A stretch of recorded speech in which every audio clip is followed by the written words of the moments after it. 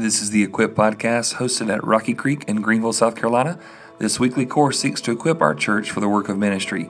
Hope it'll help you as well. You can turn to 1 Kings chapter 18. We're going to be there in just a little bit. And then hopefully you got your worksheet. We're going to continue on. I do want to tell you we're going to, next week will possibly be the last week that we're going to do this. I've kind of been torn on some things, but we're going into some other stuff while the book of Daniel today was a nice little break from all the beasts and the visions and whatnot. It's going to get into some more end time stuff in the next few weeks. Let me ask you a question. How many of you love discussions on end times? Like you just geek out about it, you love it? Okay, great. How many of you are scared to death of it? Raise your hand. Okay, confuses you, right? I do want to take some of our Sunday nights and we're going to unpack a little bit more about just those types of studies and whatnot. I just don't know if we're going to start next week or the following week. We're going to line some of that up with Daniel. But tonight, I do want us to talk to you about the what I call the changing of majority that's on your list there. And while the standard of morality within the United States continues to drift, Christians are left facing a different spiritual landscape. With the changing of the majority's beliefs, we must adapt to ensure biblical faithfulness in rebellious times. And so, obviously, whoever is the president will typically give a State of the Union address. I want to give one for us here tonight, just to give us a little bit of, I think, history that will sort of help us understand some of the church's level of discomfort, especially in this election cycle. How many of you remember the beginnings of the moral majority? Anybody? Okay. Right. A couple summers ago, we spent a week. I preached at Liberty University for a camp that was there. And if you've ever been to Liberty University, it is a campus that has taken over the city. Okay, I mean it is unbelievable. This is not a little JV college. This is a huge deal. Where obviously Jerry Falwell started years ago, and his goal was what the tagline for the school was training champions for Christ. That was the goal. Training champions for Christ. When we went 2 years ago, it was a very interesting discovery. We were sitting in the kind of pavilion area, all these buildings there, and there's this courtyard. And I pointed to Amanda. I said, I want you to look on that wall there outside of their main building. And she said, what about it? And I said, look at it. And she said, well, it says We the Champions. I said, look a little bit deeper. She says, what do you want me to look? I said, look at the font. And she said, what do you mean? I said, the font. What does the font look like? She goes, it kind of looks like the Constitution. I said, yeah. And I said, so instead of the tagline 2 years ago when we were there, instead of it being training champions for Christ, it was called We the Champions. Or We the Champions, right? Yeah, We the Champions. It kind of sounds like an old Queen song, right? But it says We the Champions. And what had taken place was that while Falwell had started this school on this idea of let's train champions for Christ that will influence culture, in recent years, he's passed away and his son was at the helm of it until just a couple months ago when he got into some issues and got removed from that post. It got into a very dangerous position that even before his son was removed from his position, there were a lot of people saying this school and this message and these people who were leading this out, they don't seem Christian, they seem conservative, okay? And you may go, is there a difference? There's a difference, okay? One is trying to get out champions for Christ and share the gospel with people, and the other is trying to influence things within government structures. You follow? And so the change in logo and me looking at the Constitution font and saying We the Champions, I'm like, okay, I wonder what is the shift that's going on here. But for those of you that know, the moral majority was founded in 1979 as a way to represent political activism from a religious viewpoint. So the whole goal of the moral majority by Jerry Falwell and I think Pat Robertson and different ones that were part of this at the time was that they sort of formed this coalition of let's represent political activism, but do it from a religious viewpoint. Let's get in the middle of the civic square. Let's get in the middle of politics. Let's get in and sort of come, because saying this, we are a moral majority within the country, so let's use that clout, that power, that influence to kind of really put some pressure on some politicians, right? So how many of you remember, you said you remember the beginning of this? I don't. I wasn't born yet. But I'm just saying that later on, okay, throughout all of this, when you go through it, this was the high, I would say, part of what I've read is really during the Reagan administration was when it reached the highest level of influence in our country, right? But as a legitimate political force, it strongly encouraged conservative values in civic arenas, okay? And when I say it's a legitimate political force, many of you know it was a legitimate political force. Now, I'm not here saying that what that was a bad thing.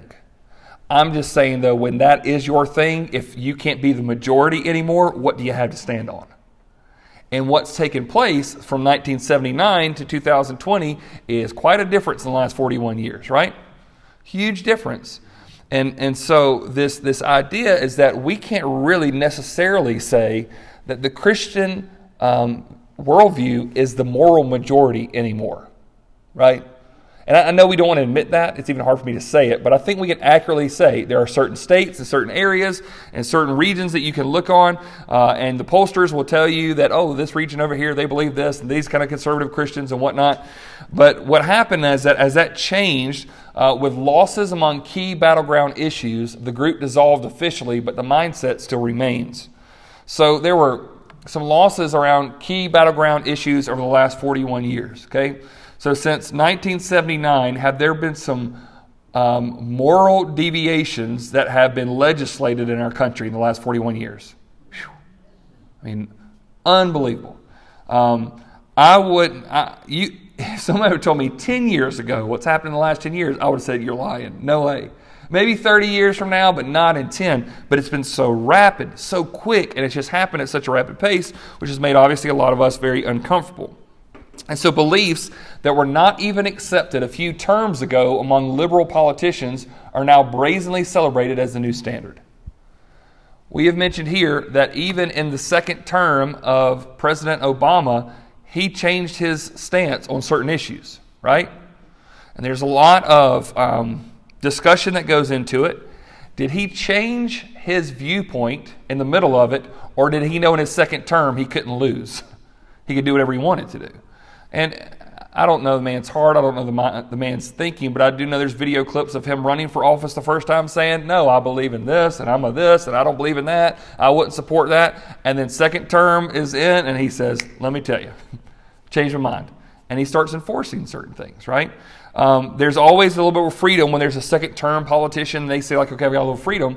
But those things that weren't accepted a few terms ago among liberal politicians, they're brazenly celebrated as the new standard. And what we would consider as liberal a few years ago is moderate now, right? It's what used to be like, oh wow, that's way out there. That's the moderate position.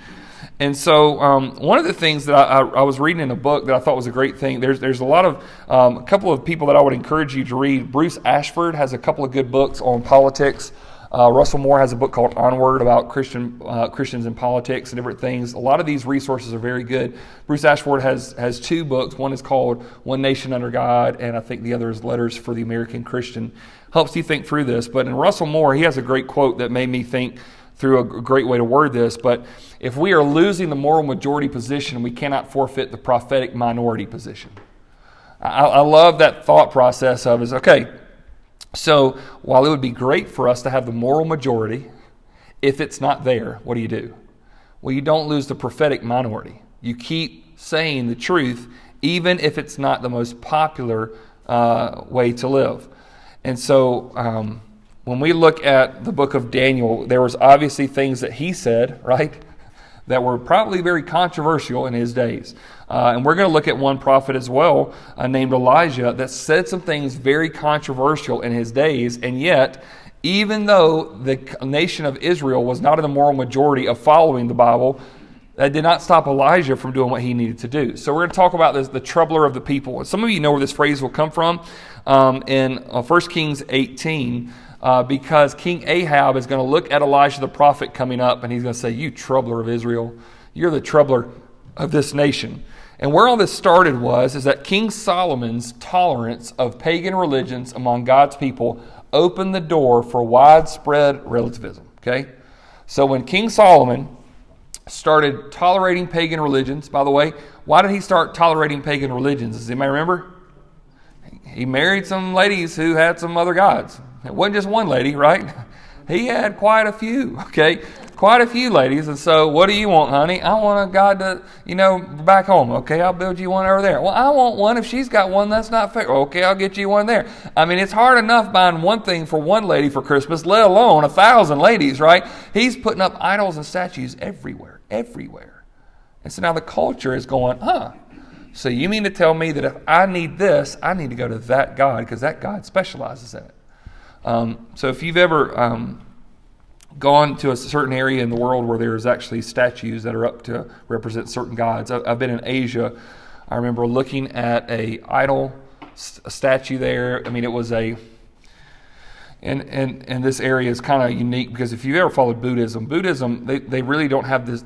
Their version of God is kind of irrelevant. If you believe in God, that's great. If you don't believe in God, big deal. So their Buddha statues are not God, but they do represent someone who's been enlightened in the path. And I can remember one time going to this big Buddha statue and seeing all these ladies that were around it.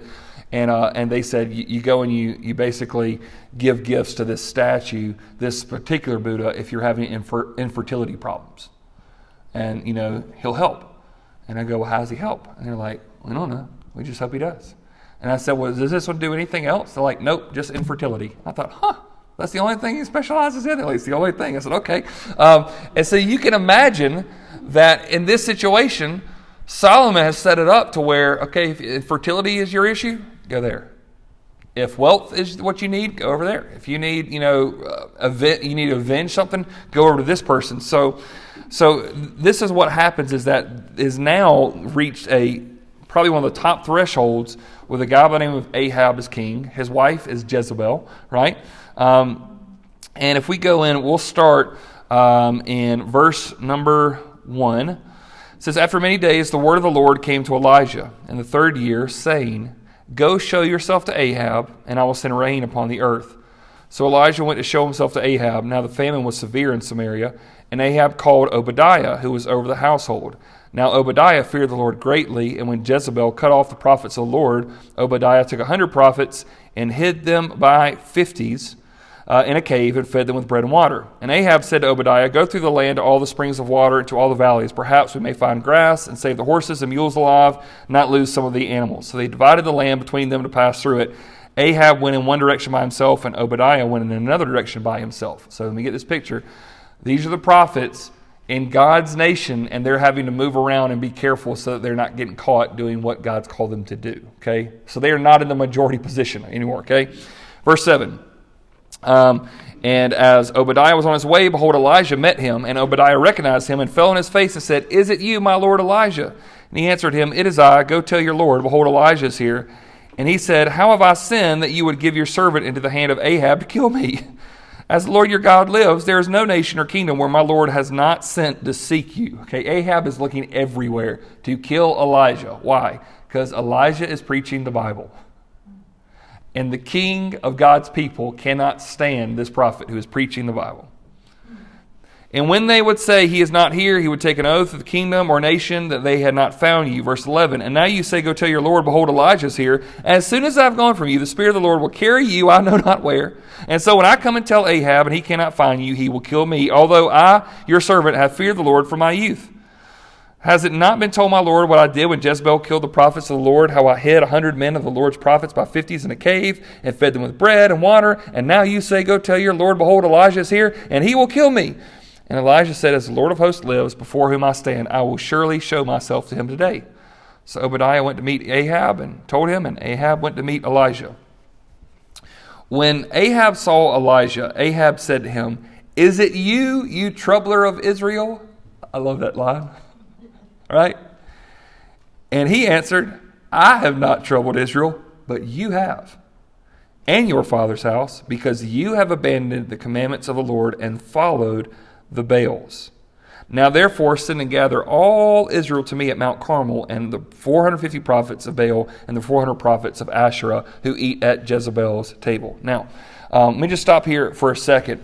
So you see this picture. Obadiah has heard so much that, hey, He hates you so much, Elijah. As soon as he hears he's going to kill me, he's going to kill you, this is over. And he says, I'm going to meet him today. You just go and tell him I'm on my way. So I love it. Ahab sees the prophet coming and he goes, is that you, you troubler of Israel? Now, what is that a sign of? He's saying this, you're messing up all our fun. You're saying too often, thus saith the Lord, and reminding us that we need to tear down these statues and we don't need to worship any God but the God of the Bible, and you're ruining it for us. You're a troubler of Israel. Now, folks, let me just ask you a question. In the last 41 years ago, the church seemed like a good in society, and now we are viewed as a troubler of the United States of America. That's the way I feel. I feel almost as if, I kind of joke, but normally it's not the first thing I lead out when I meet new neighbors. Oh, by the way, I'm a Southern Baptist pastor. They're like, oh, great. You know, one of those guys, right? That's typically sometimes they get. Rightfully so. Unfortunately, they've got a lot of bad examples in their past, and there's a lot out there. And so sometimes it can be almost a detriment to trying to start a relationship with people. But we are seen now in America not as a standard of what's right, but as a standard of what's wrong. The only thing that this country is allowed to intolerate are those that are intolerable of the Christian religion, or that are intolerable as Christians, saying that they believe that this is the only way. It's the only thing that's unacceptable. Everything else, free game. You can do whatever deviation you want to do, as long as you don't say Jesus Christ is the only way. Does our culture, politicians and celebrities love to quote certain phrases of Jesus? Yeah. Oh yeah, they love it. They love certain phrases of Jesus. It's hip to like certain parts of Jesus. But you really start getting into the Bible, and now we're not talking about that version, right? We just like things about love one another. That's what we want to do. That's why even the nature of the crucifixion, people in our culture will say that Jesus died on the cross. Why did he do that? To show us how to love one another. He could have done it in an easier way if that was the whole goal, right?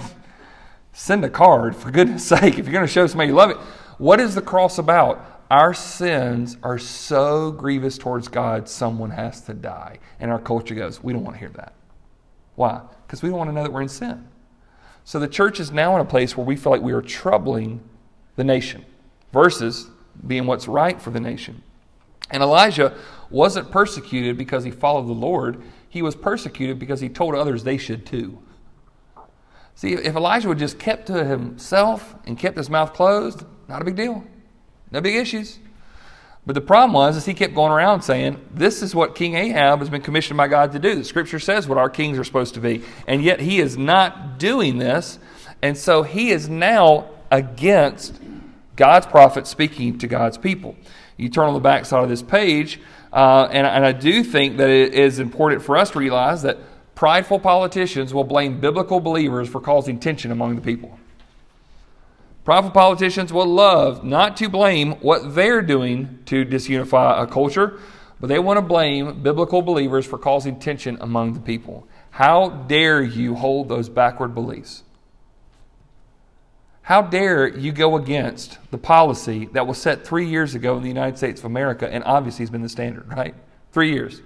I mean, the things that have been passed in our country is it's almost like it's been here for hundreds of years. We're talking about the eternal Word of God that has been around longer than even our country has been around. And it still holds fast. Still holds fast.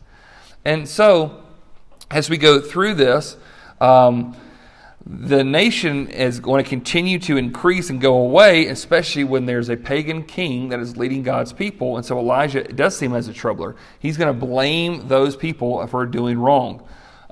Sin leads to chaos, and obedience leads to peace.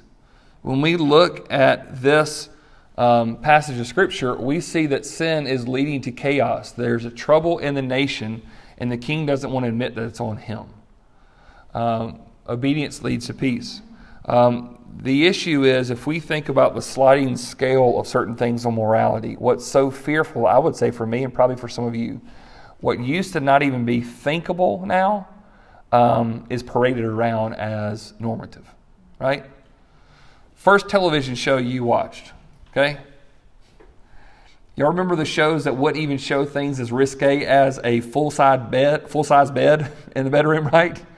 Yeah. That was, if anything, if there was a the first probably kiss on television was shocking. The first bathing suit on television was shocking, right? Just unthinkable. And now what is paraded in front of us as normative on commercials, right? Agenda to make sure that even within sports stuff, that stuff is pushed down the throat of this is normal, right? And what's happening is that it's leading to a chaos even among us. And so when Elijah is speaking truth, I love the fact that he is stirring up Israel in the right type of way. Israel needed to be stirred up at this point, right? And needed to be turned back to God. And it is always a good thing to stir up trouble when the status quo is disobedience. It's always a good thing. And so Elijah is going to stir it up because the status quo is disobedience. And so he's going to come alongside and tell them that what they've been doing is wrong and they don't want to hear it. So we get to verse 20, and this is what happens. Obviously, the famous passage of Scripture in Elijah's day. It says, "So Ahab sent to all the people of Israel and gathered the prophets together at Mount Carmel. And Elijah came near to all the people and said, 'How long will you go limping between two different opinions? If the Lord is God, follow him. But if Baal, then follow him.' And the people did not answer him a word." I love this. You're limping between two different ways, back and forth. You say that you follow the Lord of the Bible, but your actions are saying something completely different. How long are you going to go back and forth between these two different opinions? So that even when he says, if the Lord is God, if Yahweh is Elohim, if the great I am is the true God, then follow him and don't apologize for it. If Baal is it, put everything you got. Stop playing in both fields. You can't do this. You got to decide which one is the Lord. So the people don't answer him a word, right? Verse 22. Then Elijah said to the people, "I, even I only, am left a prophet of the Lord. But Baal's prophets are 450 men. Let 2 bulls be given to us, and then let them choose 1 bull for themselves and cut it in pieces and lay it on the wood, but put no fire to it. And I will prepare the other bull and lay it on the wood and put no fire to it. And you call upon the name of your God, and I will call upon the name of the Lord. And the God who answers by fire, he is God." And the people answered, "It is well spoken." Then Elijah said to the prophets of Baal, "Choose for yourselves 1 bull and prepare it first, for you are many, and call upon the name of your God, but put no fire to it." And they took the bull that was given them, and they prepared it and called upon the name of Baal from morning until noon, saying, "O Baal, answer us." But there was no voice, and no one answered. And they limped around the altar that they had made, and at noon Elijah mocked them, saying, "Cry aloud.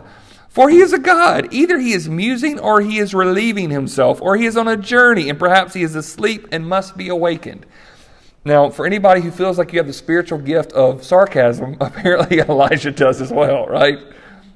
Hey, maybe you aren't loud enough. Maybe your God's in the bathroom. Literally what he's saying here.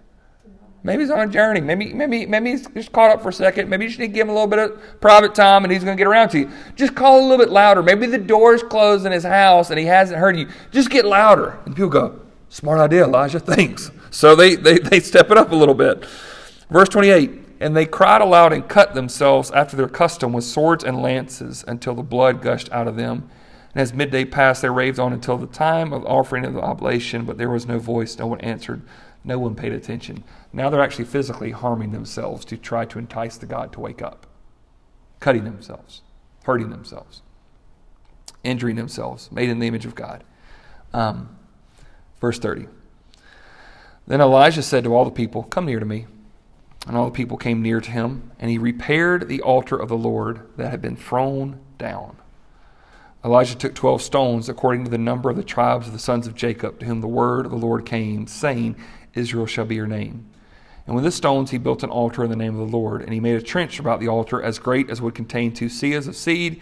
And he put the wood in order and cut the bull in pieces and laid it on the wood. And he said, "Fill 4 jars of the water and pour it on the burnt offering and on the wood." And he said, "Do it a second time." And they did it a second time. And he said, "Do it a third time." And they did it a third time. And the water ran around the altar and filled the trench also with water. Okay, this is a guy who's got a little bit of faith, don't you think? Okay, I'm like, if by chance the Lord would actually bring down fire, don't wet the altar. I mean, whatever you do, maybe by chance. Elijah's saying, if God's going to send fire down from heaven, it doesn't matter how drenched this thing is. It's going to get burned up. He's that confident right now this is going to happen. Verse 36. And at the time of the offering of the oblation, Elijah the prophet came near and said, O Lord, God of Abraham, Isaac, and Israel, let it be known this day that you are God in Israel, and that I am your servant, and that I have done all these things at your word. Answer me, O Lord, answer me, that this people may know that you, O Lord, are God, and that you have turned their hearts back. Let me just stop there for a second. When it says that the people may know that you, O Lord, are God, he's literally making a play on words of his name. The name Elijah, Elisha means Elohim is Yahweh. My God is Yahweh. My God is the great I am. And so he's saying in this moment, basically, let this people know, Elijah, let these people know that there is one God and his name is Yahweh. You have turned their hearts back. Then the fire of the Lord fell and consumed the burnt offering and the wood and the stones and the dust and licked up the water that was in the trench. When all the people saw it, they fell on their faces and said, Yahweh, he is Elohim. Yahweh, he is Elohim. And Elijah said to them, seize the prophets of Baal. Let none one of them escape. And they seized them, and Elijah brought them down to the brook of Kishon and slaughtered them there. Now, when Elijah goes to these people and says, you're limping between two positions. You're wanting to cherry pick the Bible and do whatever you want to do, and you can't follow both paths. You've got to make a decision. There are a lot of people in our culture that I would say cherry pick from the Bible. Okay? They want to do whatever they want to do, and they're going to pull out certain promises and think they can apply to them. And people don't have a problem with your way until you begin to talk as if it is the way. Right? Okay, that's fine for you if you believe that. Just don't tell everybody else that they believe that. But this is an area of supreme importance, and I think Elijah points this out perfectly, because if you follow a God that is not worth worship of other people, he's not that impressive. And so Elijah is saying, you made those gods, and this God made you. I'd worship him. And I'm going to show you he has the power to do this. And he puts this contest out for them. And what he's after, don't miss this. In verse 37, he says, answer me, O Lord, answer me, that this people may know that you are Lord our God, and that you have turned their hearts back. Now, obviously, the priests are going to get punished here, but what is Elijah ultimately after? He's wanting the nation of Israel to turn their hearts to God. That's what he's after. It's more than just a bragging rights or to say, when you get to heaven, everybody go, oh, Elijah's the guy that had the fire come down. Like he's going, he really wants to see his nation turned to the Lord. And so, as Elijah shows, I think it's important for us, the desire to win a soul more than an argument. Elijah really doesn't care about winning an argument at this point. His heart is for the souls of people who have been led astray by different idols and temptations, by the priests who have pointed them in a very, very different direction. And so his desire here is that God would be seen and that the people would see that there is no other God beyond him. And so obviously in this situation, there are many people who I would say are converted, many people who are changed, many people who do. And yet it's also limited, right?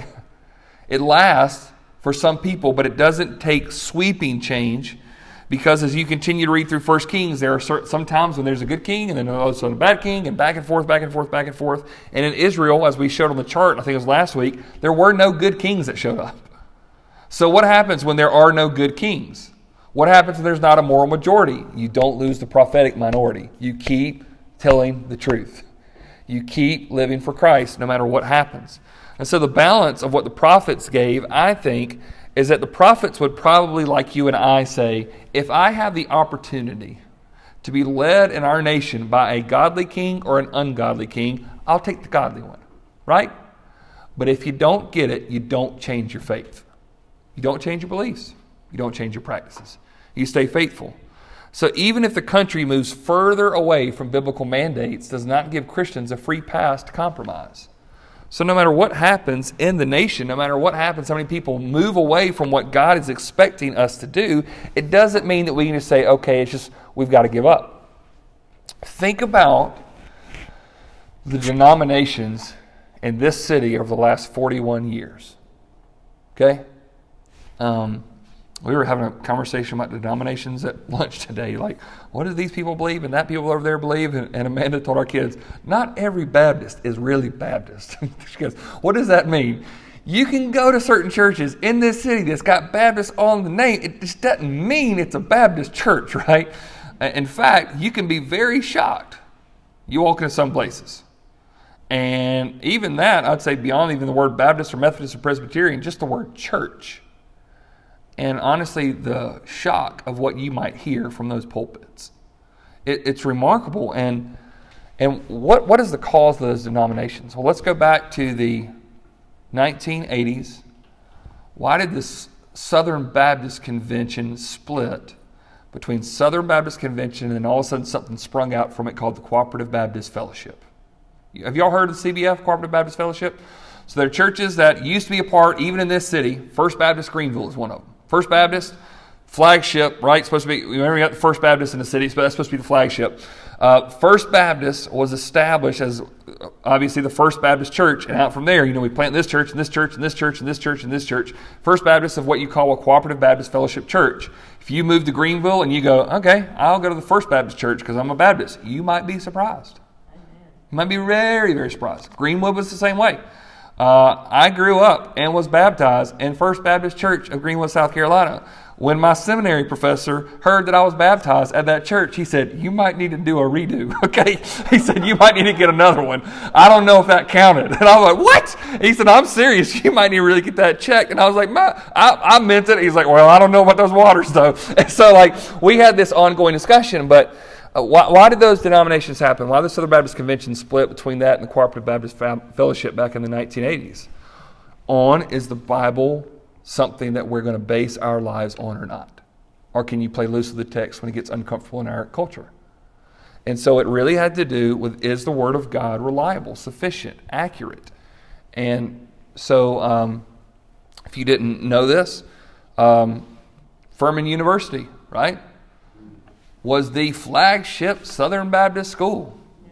You go by there and see that campus and those nice buildings and that nice grass, that was cooperative program money built upon. And then around a certain time, it went its own way. Why? Because it got liberal professors and liberal leaders in there, and they started veering away from the school. 6 Southern Baptist seminaries throughout the United States. If there is a pastor who is in his 50s right now, a Southern Baptist pastor, and if he went to a conservative Baptist seminary, he went to Southwestern Seminary. There was no other option. There was no other option. Southern Seminary, where I got my degree from, was changed radically 25 years ago, I think. They brought Al Mohler on to come in and try to change over the school. When he got and give his inaugural address, there were people walking out protesting on faculty. On faculty. You know what his first address was to the campus? You normally hear the phrase, don't just stand there, do something. His first sermon was this: don't just do something, stand there. His inaugural address to the Southern Baptist Theological Seminary was this: you have been very active in doing good things for the Lord, but we're going to learn how to stand on the truth of God's Word because it has not changed.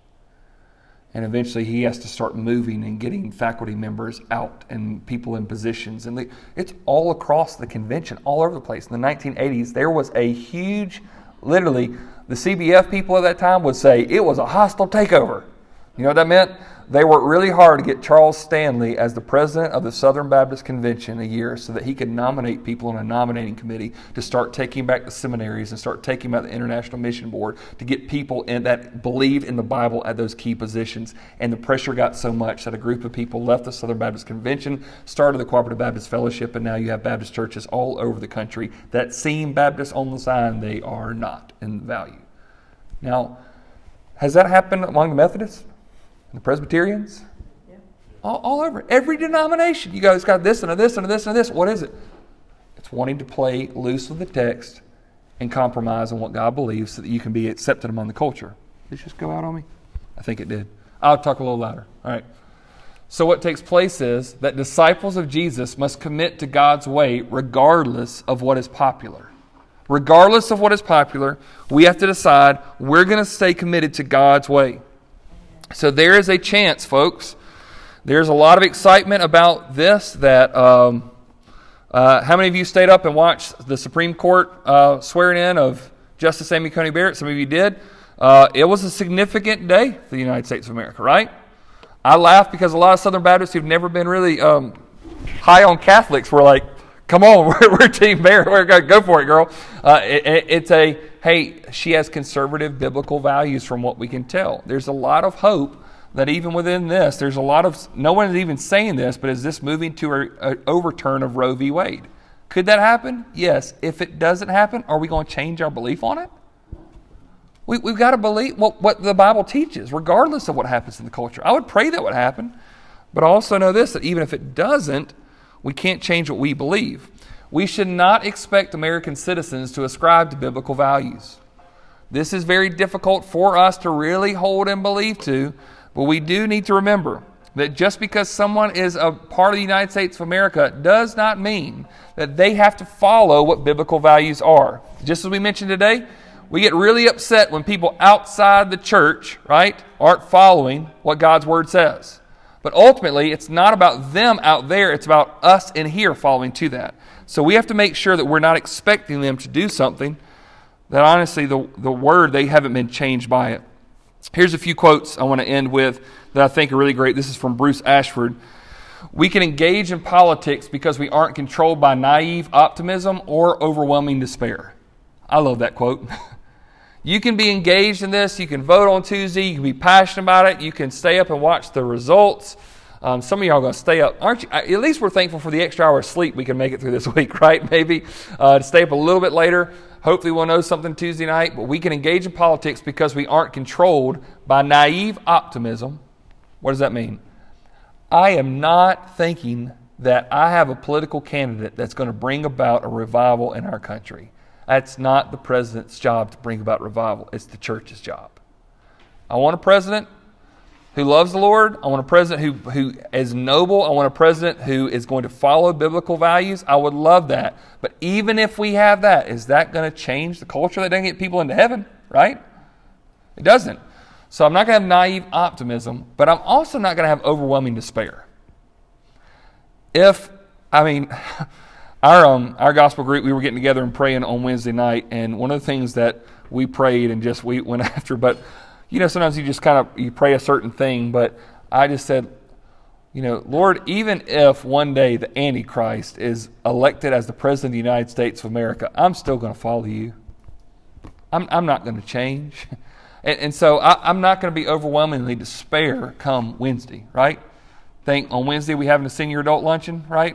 We might be coming in really charged. Some people may be charged up. Some people may be going, oh, the world is crashing, okay? I get that.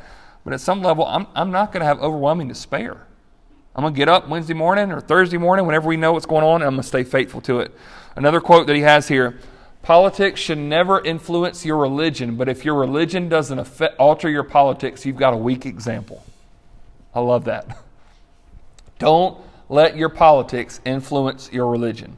Folks, that's happening in so many denominations and churches right now. Politics is the filter which they see their religion.